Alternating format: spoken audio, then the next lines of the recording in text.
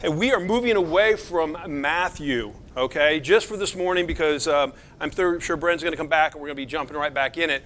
But he said you can preach on anything you want, and I had been going through 1st and 2nd Corinthians, and I shared with some friends of mine a couple weeks ago at a men's group that I really enjoyed 1 Corinthians because, Paul is in it and he's basically laying out everything that's going on. But 2 Corinthians, it seems like he rambles and he jumps around a lot. And the reason that is because in 1 Corinthians, Paul's heart is really struggling, and it's broken for the church that he's established there in Corinth.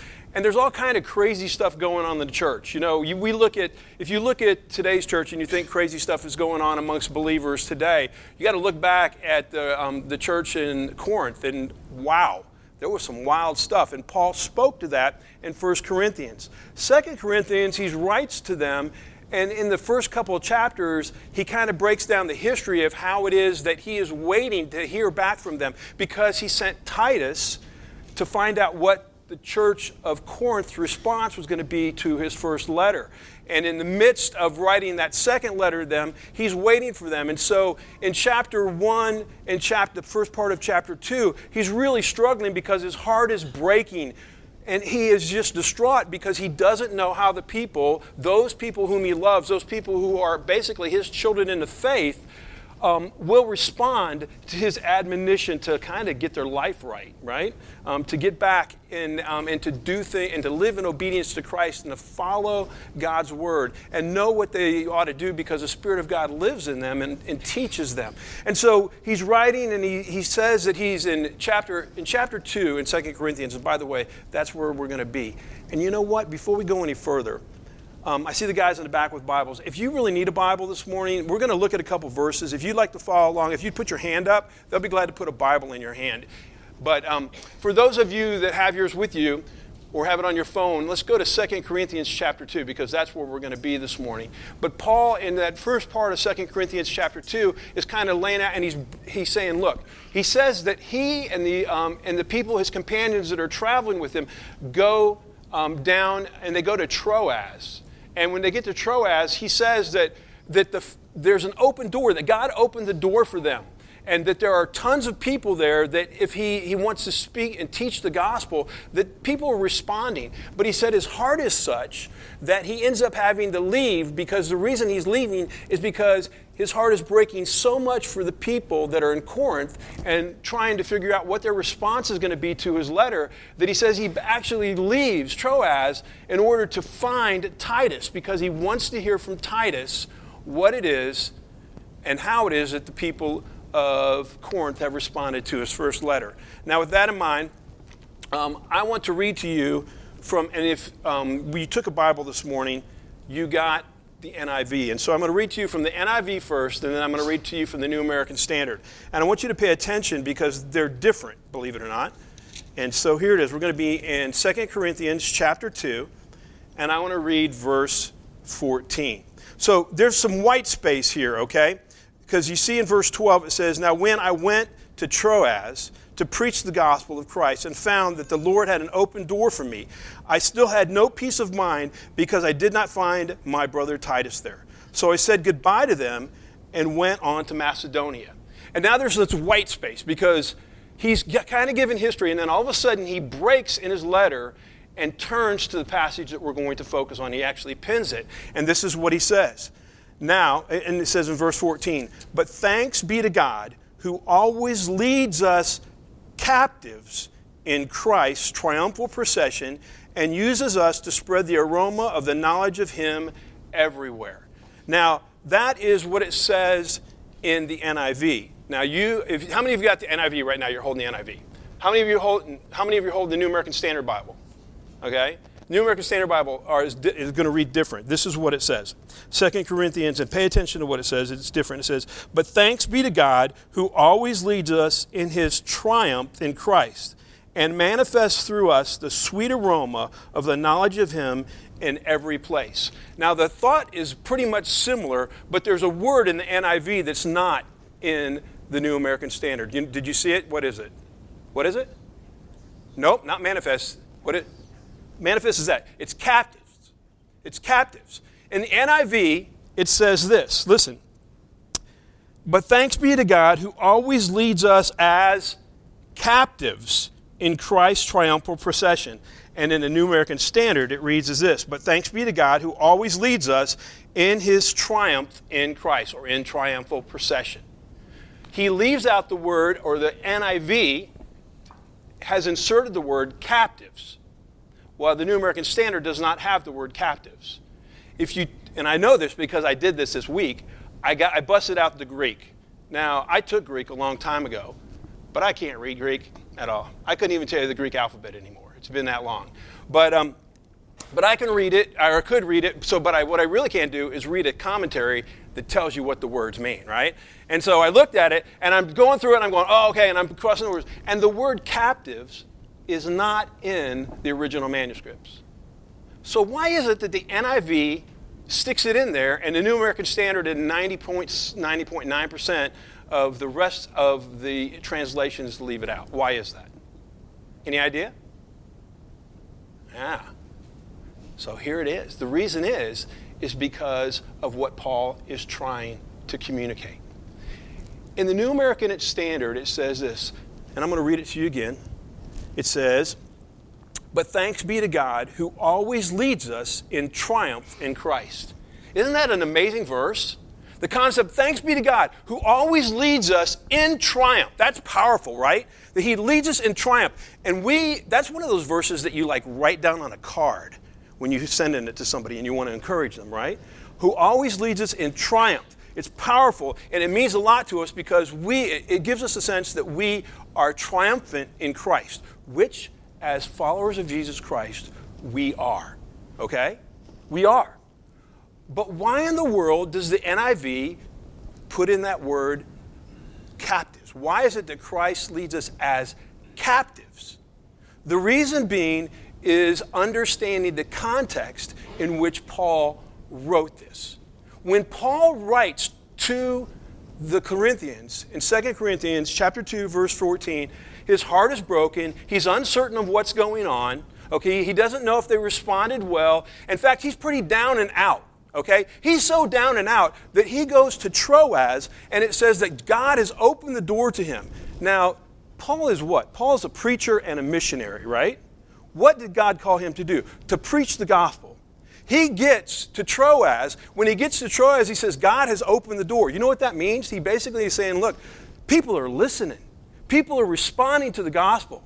You would think that this would just jazz him and that he would be so excited about that. But because his heart was so heavy, listen, his heart was so heavy for the Corinthians, it says that he left them. He said, but I left them and I headed on down to Macedonia because I had to find Titus, because I had to know what Titus' response was from you to my letter that I wrote you, 1 Corinthians, where for all practical purposes I encouraged you and rebuked you and admonished you to live as you ought, as people who are followers of Christ Jesus, and not as the world. And so then he turns, and like I said, there's white space here, because he goes on and tells us later a little bit what happens when he finds Titus. But in this white space, Paul turns, and he takes a turn, and he begins to express his emotion. And his emotion is, and it says this, but thanks be to God, who leads us in triumphal procession in Christ Jesus. Or thanks be to God, who in Christ Jesus leads us in triumphal procession. Now, do you know what a triumphal procession is? I didn't. In fact, I've actually taught this passage before and taught it improperly. So this time you're getting it right. Congratulations. But because I taught it as, oh, this is really cool, we're triumphal in Christ. That is true. We are triumphal in Christ. But this illustration that Paul is using, when he says triumphal procession or triumph, a triumphal procession took place in Rome. It was something that the people of Corinth understood and the readers of the Roman Empire understood. And what happened during a triumph is when a general returned after conquering a country, what he would do is they would get, first of all, those people that they didn't wipe out, they would take captive.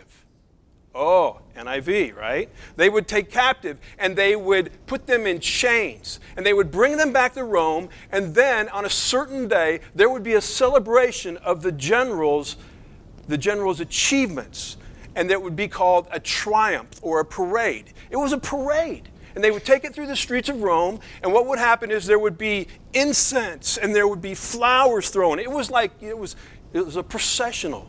You know, like when you get married, the processional, they have those little flower girls that come down, right? They throw the flower. Yeah, what's that? Like when the Giants win. Yeah, like when the Giants win, yeah.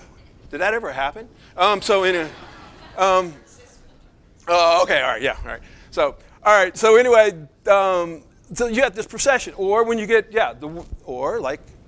now I know that Denver just won, right? There was a big deal in Denver, yes. But remember when they lost to Seattle? The reason I remember it is because I was in Seattle, and I've never seen people so crazy in all my life. Seattle people just went crazy. And there was banners, there's still banners there, but it was just like everywhere you went. It was kind of like when Boise State won the first Fiesta Bowl, right? I mean, you couldn't go into for a year and a half, every time you went into R.C. Willard's or Sears and there were TVs on, it was that Boise State game over and over and over and over again. And we were triumphal, right? And we were glad to show that we pounded down the other team. And that's basically what a triumphal procession is that the Roman general, they would come in and there would be music and there would be incense and there would be flowers thrown all over. And the Roman general would lead the procession, and then behind the procession would come his captives. And they would be in chains. And they would be drawn through the streets, and people would hurl insults at them and throw things at them. It was part of the whole deal of the Roman Empire. And what Paul is saying is this, that thanks be to God, who in Christ Jesus leads you and me, those of us that are believers, in triumphal procession. Now listen, after the captives came, you know who followed in the procession? The military army. And so after they abused the prisoners, they cheered and in a sense triumphed those who followed the general and achieved the victory. Now, when you look at this passage, commentators freak out and they do different things. There are some commentators that say that this passage tells us that God brings us in Christ Jesus in triumph as his captives. Because indeed, Jesus has taken us captive. That is true. But it is also true that we are triumphal in Christ because we are what? We are not only his captives, but because we are his captives, we are also his people. And not only his people, but his children and co-heirs with the one who is the general leading the procession. And so I think that what's happening here, and no disrespect to the NIV or the New American Standard, however, the word captive is not in the original Greek. But the concept is. The concept, and what happens is when we read this passage, we so often think, oh, we're led in triumph, aren't we awesome, right? You write it down on a Bible verse, write it on a greeting card, write down the Bible verse on a greeting card. It looks really good. It makes us feel good. Yes, we're triumphal in Christ. That is true. But people, we are also the captives of Christ. The scriptures tell us in Ephesians chapter 2 that we were dead in our trespasses and sins. But not only were we dead in our trespasses and sins, but that we were children of Satan. We were enemies of God. Do you understand that? We were enemies of God. We were anti-God, anti-Christ. And yet God comes and takes us captive. And takes us captive, and we don't go easily. We go kicking and screaming. We don't want to do it in and of ourselves. But the scripture says that God has to come and miraculously work to take us captive, so that when we are taken captive, we are taken away from our father who is Satan, and we are brought into captivity into Christ and under Christ. But the amazing thing is that he doesn't just bring us as captives, but he brings us in and he treats us as his children. And so we come in triumph in Christ as captives, but also conquerors. We come as people who are slaves, but people who are also children. This is an amazing aspect of Christianity. And this is part of Christianity and the whole concept of coming to Jesus and the transformation that takes place when he works in our lives that we often forget. That there are two aspects of being someone who belongs to Jesus. We are what? Slaves and bondservants of Christ, are we not? And yet at the same time, we are children and co-heirs. And so when Paul writes these words, but thanks be to God who always leads us in his triumph in Christ. Paul is writing that from a heart that's broken. He's writing it from a perspective where he's being beat down. In fact, in 1 Corinthians, I think it's chapter 2, Paul's writing them, and he's so concerned that they'll misunderstand what he's trying to say and that he's trying to lord over them. He says, do you understand that I'm basically me? I'm basically the scum of the earth except for Christ. Think about it. How did Paul come to Christ? Did he do a lot of study in the Bible and or in the Old Testament and go, oh, wow, I really came to the realization the Messiah is coming? No. You know what he was doing? He was persecuting Christians, was he not? He was on his way to persecute, capture, torture, and most likely kill Christians. And Jesus showed up, and what did he do? He took him captive, did he not? He knocked him off his horse. He blinded him, and he put him in his place. And Paul, who was Saul at that time, said, who are you? Who are you? And he said, I am Jesus. I am Jesus, the one that you persecute. And Paul became captive at that moment to the God of the universe, our Redeemer, our Savior, the Savior of our soul. But what happens is this. All of us are like that. All of us are like that. We're in rebellion toward our Savior. And he has to come to us and reveal to us that he is indeed who he says he is, the Son of God, our Redeemer, our Savior. In fact, so what Paul is doing here is this, is he's saying, look, we need to understand our salvation. We are indeed captives. Ephesians chapter 2, I've already mentioned that, where he says that we are dead in our trespasses and sins and enemies of Christ. But then it says this in Philippians chapter 3, verse 12, it says, Christ has taken hold of us. The word there is that he has seized us. And he says, I will take hold of that which Christ has taken hold of me for. He has seized us. He's taken hold of us. He's grabbed us. He's brought us captive to himself. And then what he does is that he takes those of us that are captives and he makes us children. He changes our hearts through regeneration. This is an amazing fact that God takes our hearts. The scripture tells us this, that our hearts are hearts of stone, and he gives us a heart of flesh. Regeneration is being made new in Christ. When he takes us captives, he makes us new creatures in Christ Jesus. He regenerates us. He brings our heart to a place where that we love him and we want to seek him and we want to obey him and we want to know him. He gives us the gift of faith. Ephesians 2 verses 8 and 9 says this, for by grace are you saved through what? Faith. This is not of yourselves. This faith did not come from you. It is what? It is the gift of God. It is the gift of God. You've been captured. You've been regenerated. You've been given the gift of faith, he says, that you might believe. Our sins have been forgiven. The scriptures tell us this in Psalm 103, that God takes our sins and he throws them as far as the east is from the west. You know how far that is? That's a long way. Because the concept is not like in a circle around the globe. The concept is east to west on a straight line. The line is a line of infinity. It goes on forever. He says he separates us from our sins from as far as the east is from the west. And then he also says in Micah 7:19 that he throws our sins into the depths of the sea and he remembers them no more. How can that be? How can that be?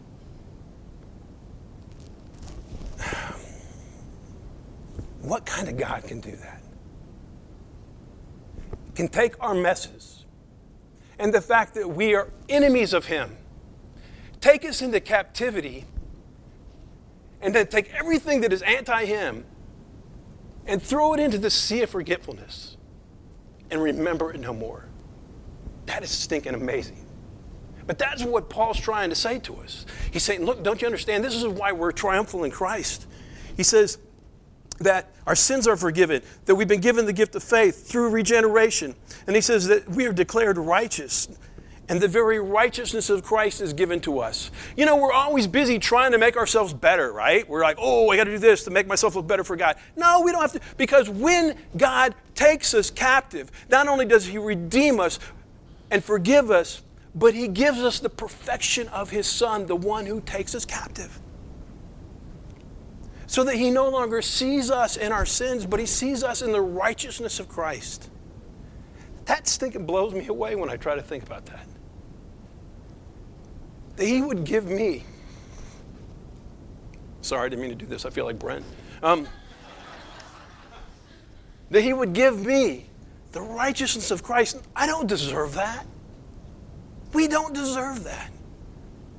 We deserve to be taken captive, put in chains, and executed. And yet, the God of the universe loves us so much that he does this for us and then gives us the very righteousness of Christ. And then it says that he adopts us as his children, Romans 8:15. What is up with that? Not only does he forgive us, but he makes us his kids. And he gives us his inheritance. And then, finally, he gives us his very presence through the power of the Holy Spirit who comes in Ephesians chapter 1. And then in Colossians 2, it also tells us this, that it says, in 2 Corinthians 2, it tells us this, that the Spirit of God comes and indwells us. The scripture says he's a deposit guaranteeing our inheritance. He lives inside us somehow amazingly, miraculously, that's not even a word, is it? In a miraculous way that he comes and works in our life. And it says that he's a deposit guarantee. He's a stamp. He's a brand. It's like we were taken into captive and we were branded. We were said, this is who you belong to. And it's by the Spirit's presence in our lives. He's a deposit guaranteeing our inheritance. Our inheritance is in what? Into the kingdom of God. This is what he says. This is what Paul's saying. Do you get what just happens? But thanks be to God. But thanks be to God, who in Christ Jesus leads us, you and me, those of us who have been taken captive by Jesus, but not taken captive by Jesus just to be taken captive as prisoners. But no, we've been taken captive and we've been changed. We've experienced regeneration.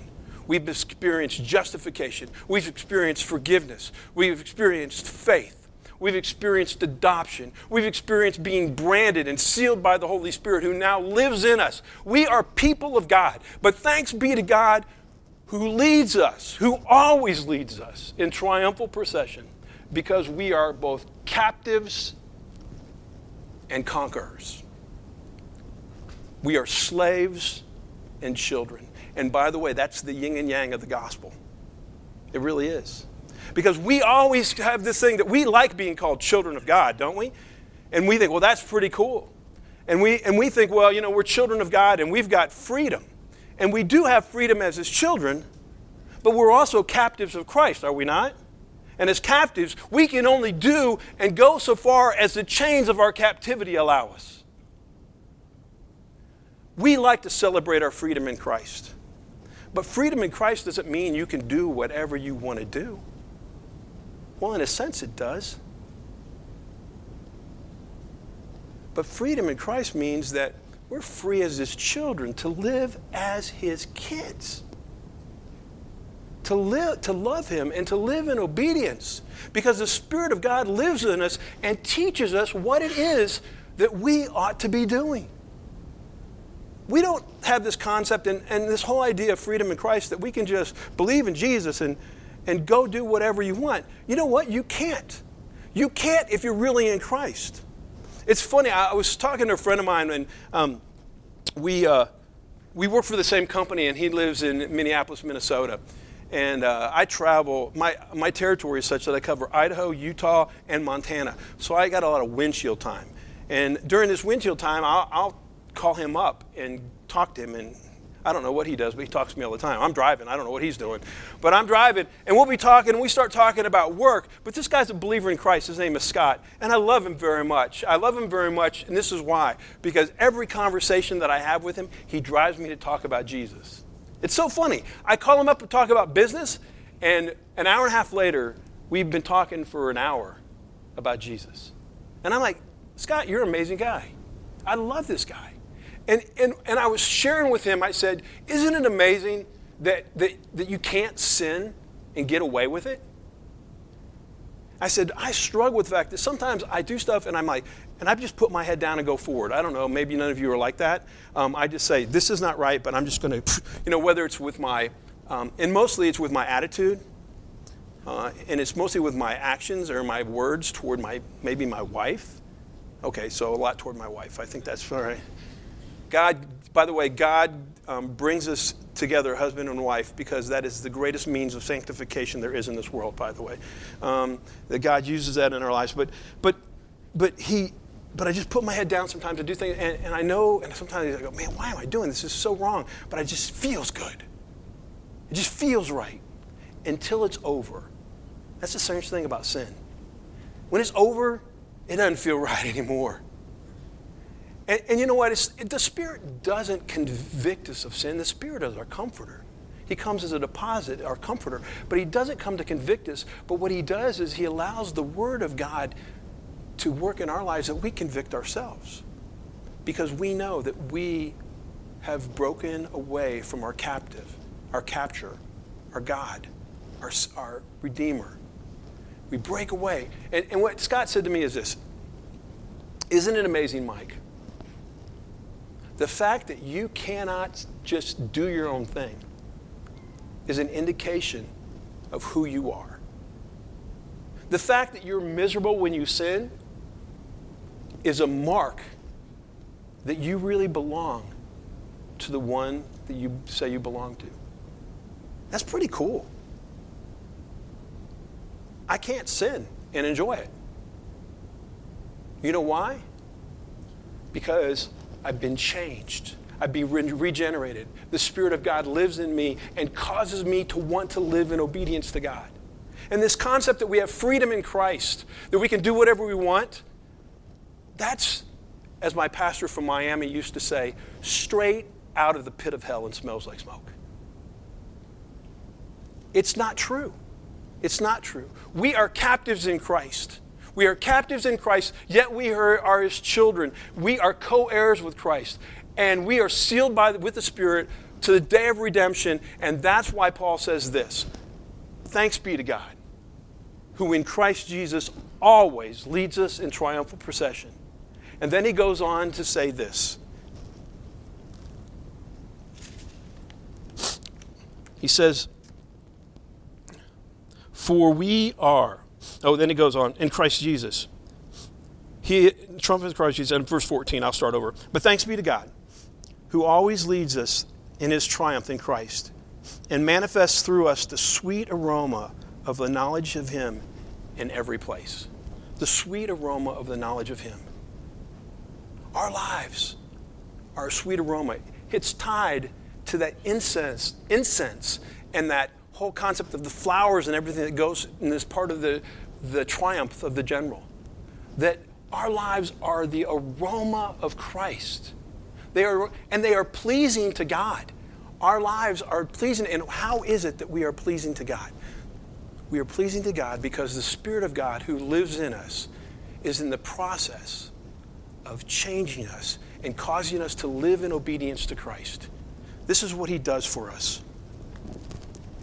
He teaches us the truth and reveals to us in the Scriptures everything that we need to know about how to live in obedience to our God. He empowers us to live in obedience to God. And He empowers us to love God as we ought. But He empowers us to love each other the way that we should. And He teaches us what to say. And He teaches us what kind of words that we should use. And how it is that we should interact with one another. This is what the Spirit of God does. He teaches us to love God and to love others. To love God and to love others. And the reason that we can do that is because we are captives and co-heirs with Christ. And he leads us in triumph everywhere we go. And as we live in obedience to God, and as we let the Spirit of God take his word and apply it in our lives, we become the aroma of Christ to God the Father. Do you understand that? That we smell like Jesus to God. That's pretty cool. He also says this, to people in the world, it says a little further down the passage, to some people in the world, that aroma of Christ is the aroma or the fragrance of life. But to other, it's the stench of death. It is the stench of death. To some, it is the aroma of Christ. To others, it's the stench of death. What he's saying is this, is that as we live in obedience to Christ, people will see that. And they'll be drawn to Christ because of our lives, or they'll be repelled from Christ because of our lives. Now, I'm from the Southeast, okay? And I love barbecue. I mean, I'm not talking like grilling on the back porch kind of thing. I'm talking barbecue. I'm talking brisket, pulled pork, baby back ribs. I'm talking chicken. I'm talking coleslaw, cornbread.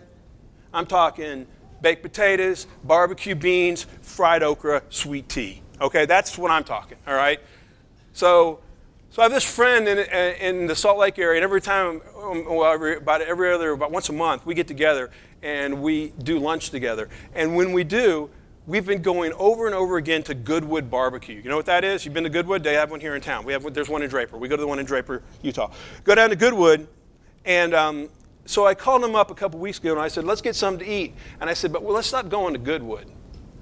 I said, because there's this little hole-in-the-wall barbecue place in the strip mall I want to try. Have you ever been there? And this is what he said to me, Todd. He said, yeah, it's awesome, but you can't go there. And I go, why not? He said, because when you go inside, the whole place smells like barbecue.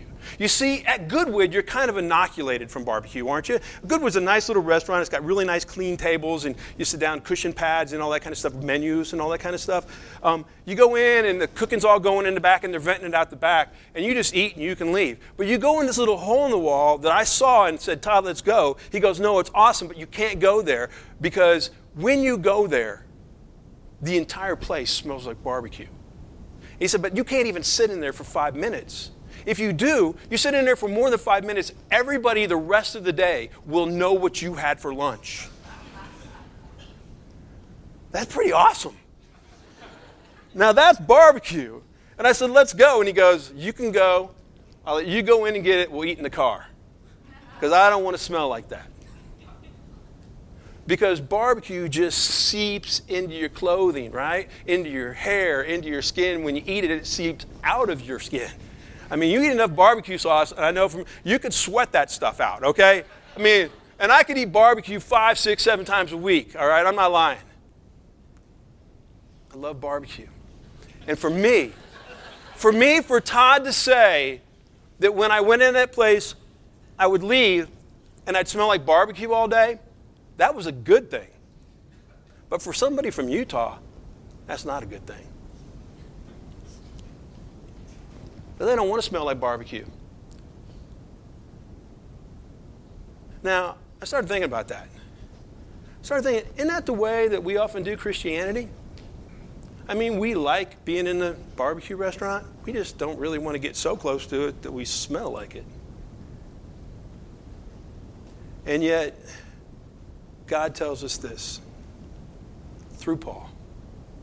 I lead you in triumphal procession in Christ as captives and conquerors because you are the aroma of Christ. You are the stench of barbecue. To some people, like me, I just want to get right up against you.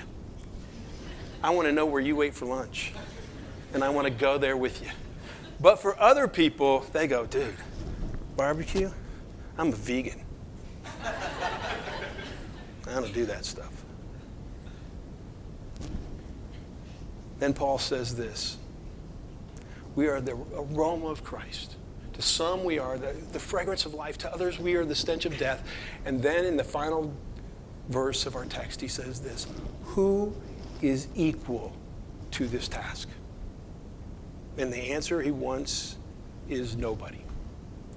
And yet, if you don't mind taking your Bibles as we wrap up here and look at 2 Corinthians chapter, not 2, but chapter 3. A few verses later, in verse 5, he says this. 2 Corinthians chapter 3, verse 5. Not that we are adequate. Who is equal or adequate to such a task? Not that we are adequate in ourselves or consider anything as coming from ourselves, but our adequacy is in God. Thanks be to God, who in Christ Jesus always leads us in triumphal procession. To him we are the sweet aroma of Jesus Christ. To some, we are the fragrance of life. To others, we are the stench of death. Who is equal to such a task?